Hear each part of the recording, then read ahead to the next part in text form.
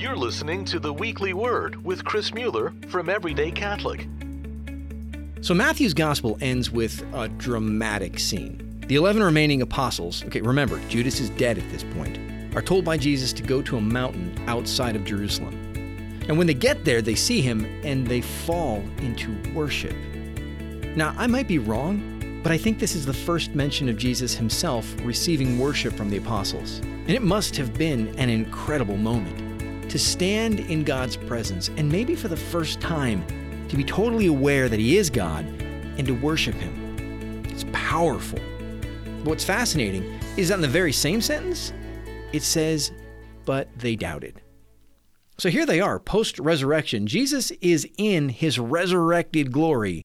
They worship him, but they doubt.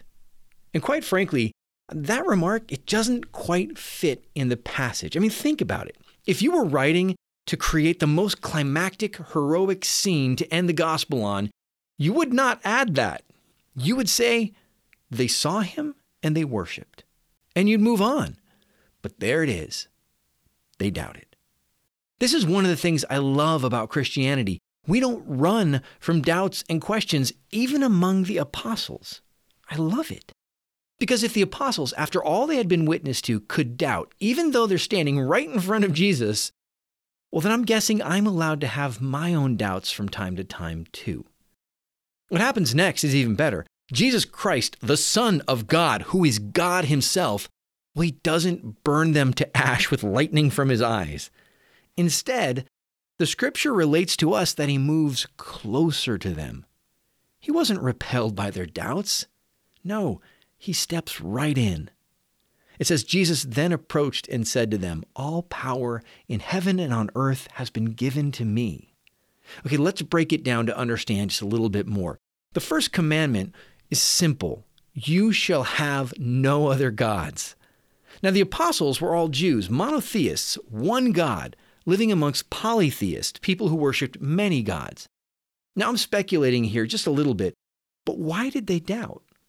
Well, the most unthinkable thing a Jew could do would be to worship a God other than the God of Moses, the only God who is our God. And yet, here they are worshiping Jesus. And that had to be a little weird. I mean, instinctively, they knew it was right, but then they doubted. Jesus knows this, and so he steps in, and instead of scolding them, he affirms their worship. All power on heaven and earth has been given to me. The words Jesus used here echo Daniel chapter 7, verse 13 through 14. I saw coming with the clouds of heaven one like the Son of Man. And when he reached the Ancient of Days and was presented before him, he received dominion, splendor, and kingship. All nations, peoples, and tongues will serve him.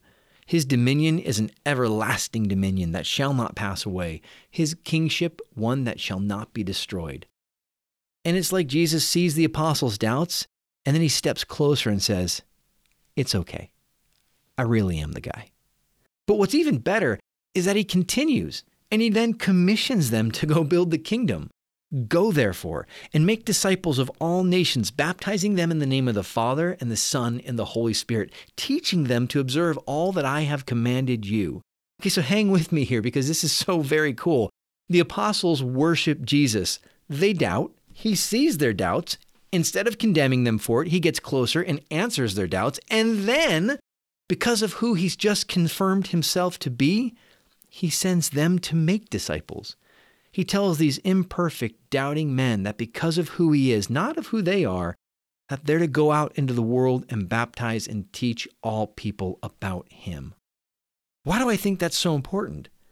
Because Jesus doesn't just call people of perfect faith. Even from the start, he calls people who have imperfect faith.